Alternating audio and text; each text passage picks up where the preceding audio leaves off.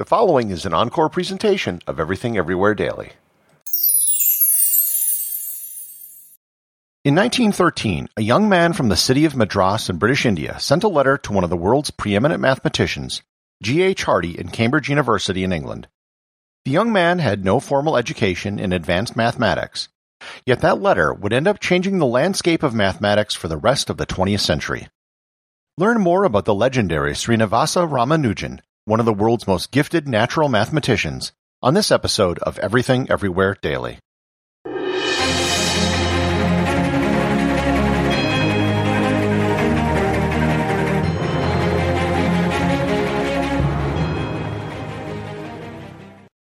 When you need mealtime inspiration, it's worth shopping Kroger, where you'll find over 30,000 mouth-watering choices that excite your inner foodie. And no matter what tasty choice you make, you'll enjoy our everyday low prices, plus extra ways to save, like digital coupons worth over $600 each week. You can also save up to $1 off per gallon at the pump with fuel points. More savings and more inspiring flavors make shopping Kroger worth it every time. Kroger, fresh for everyone. Fuel restrictions apply.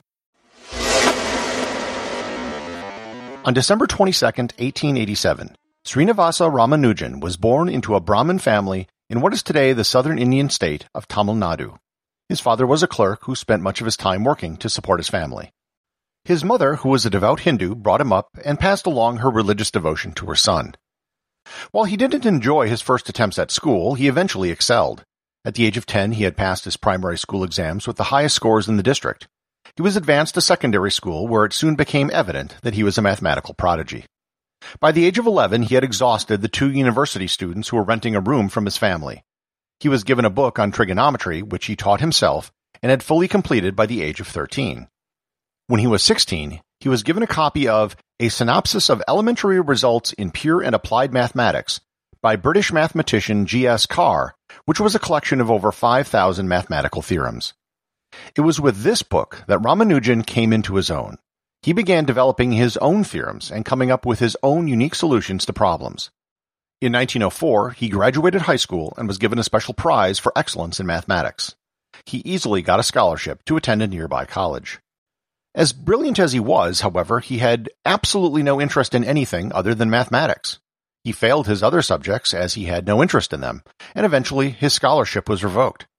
He attended university again, only to suffer the same problem: extreme interest in mathematics and zero interest in anything else. Even in mathematics, he only bothered with the questions that interest him and didn't bother with the things he found easy. After failing to get a degree, he lived in poverty, near starving, working on mathematics independently. In 1910, he began to make contacts in the Indian mathematical world. Some of them, including the head of the Indian Mathematical Society, didn't believe that the work was his own.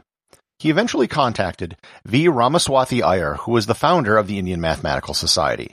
He also worked at the Department of Revenue, where Ramanujan wanted to get a job.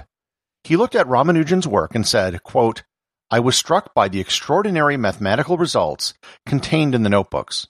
I had no mind to smother his genius by an appointment in the lowest rungs of the Revenue Department." Unquote.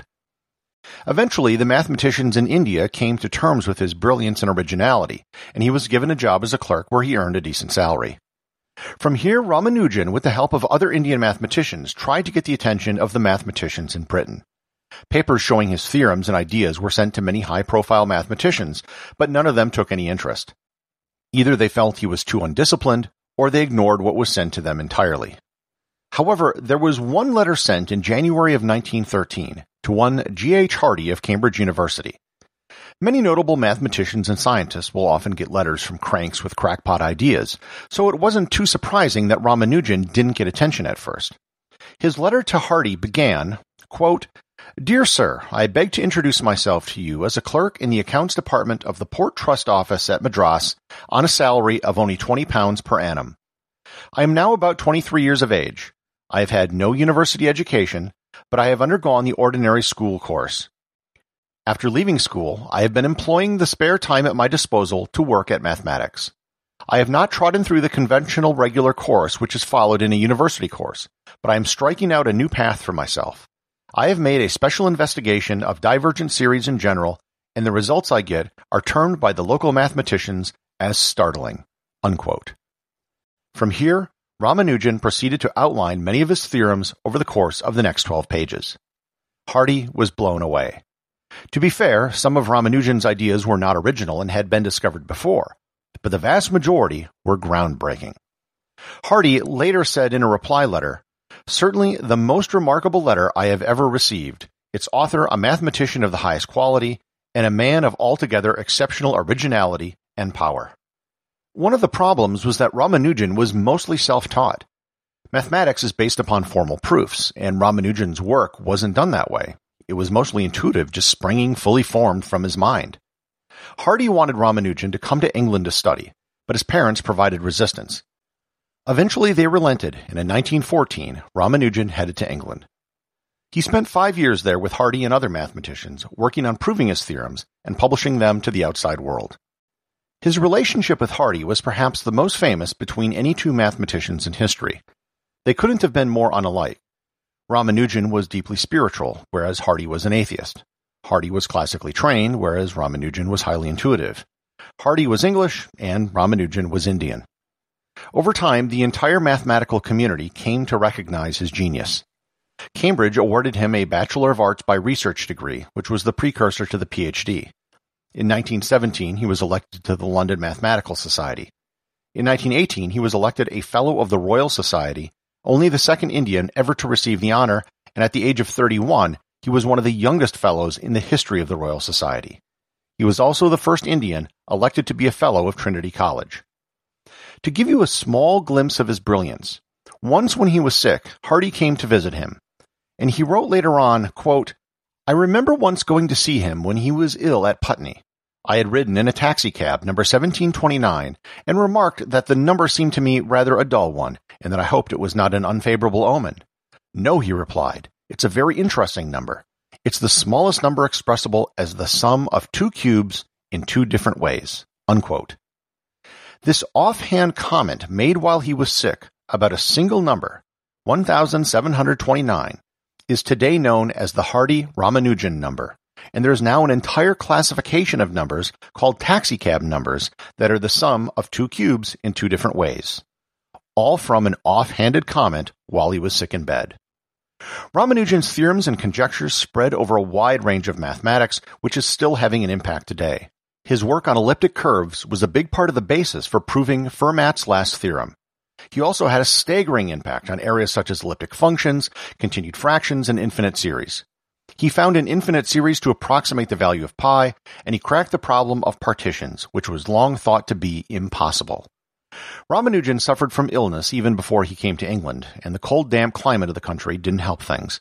As a strict vegetarian, he found it difficult to find fresh vegetables during World War I, and he suffered from tuberculosis and various nutrient deficiencies. In 1919, after the conclusion of the war, he returned to India and died in 1920 at the age of 32. The legacy of Ramanujan continued well after his death. The majority of his conjectures that he postulated have since been proven true. In 1976, a lost notebook of work which he completed during the last year of his life was found, and it was likened to finding Beethoven's 10th Symphony. His birthday, December 22nd, is now National Mathematics Day in India. The Ramanujan IT Zone is a special economic zone created in his hometown of Chennai, India. He has appeared on postage stamps, and his story was documented in the 2015 film The Man Who Knew Infinity, starring Dev Patel and Jeremy Irons.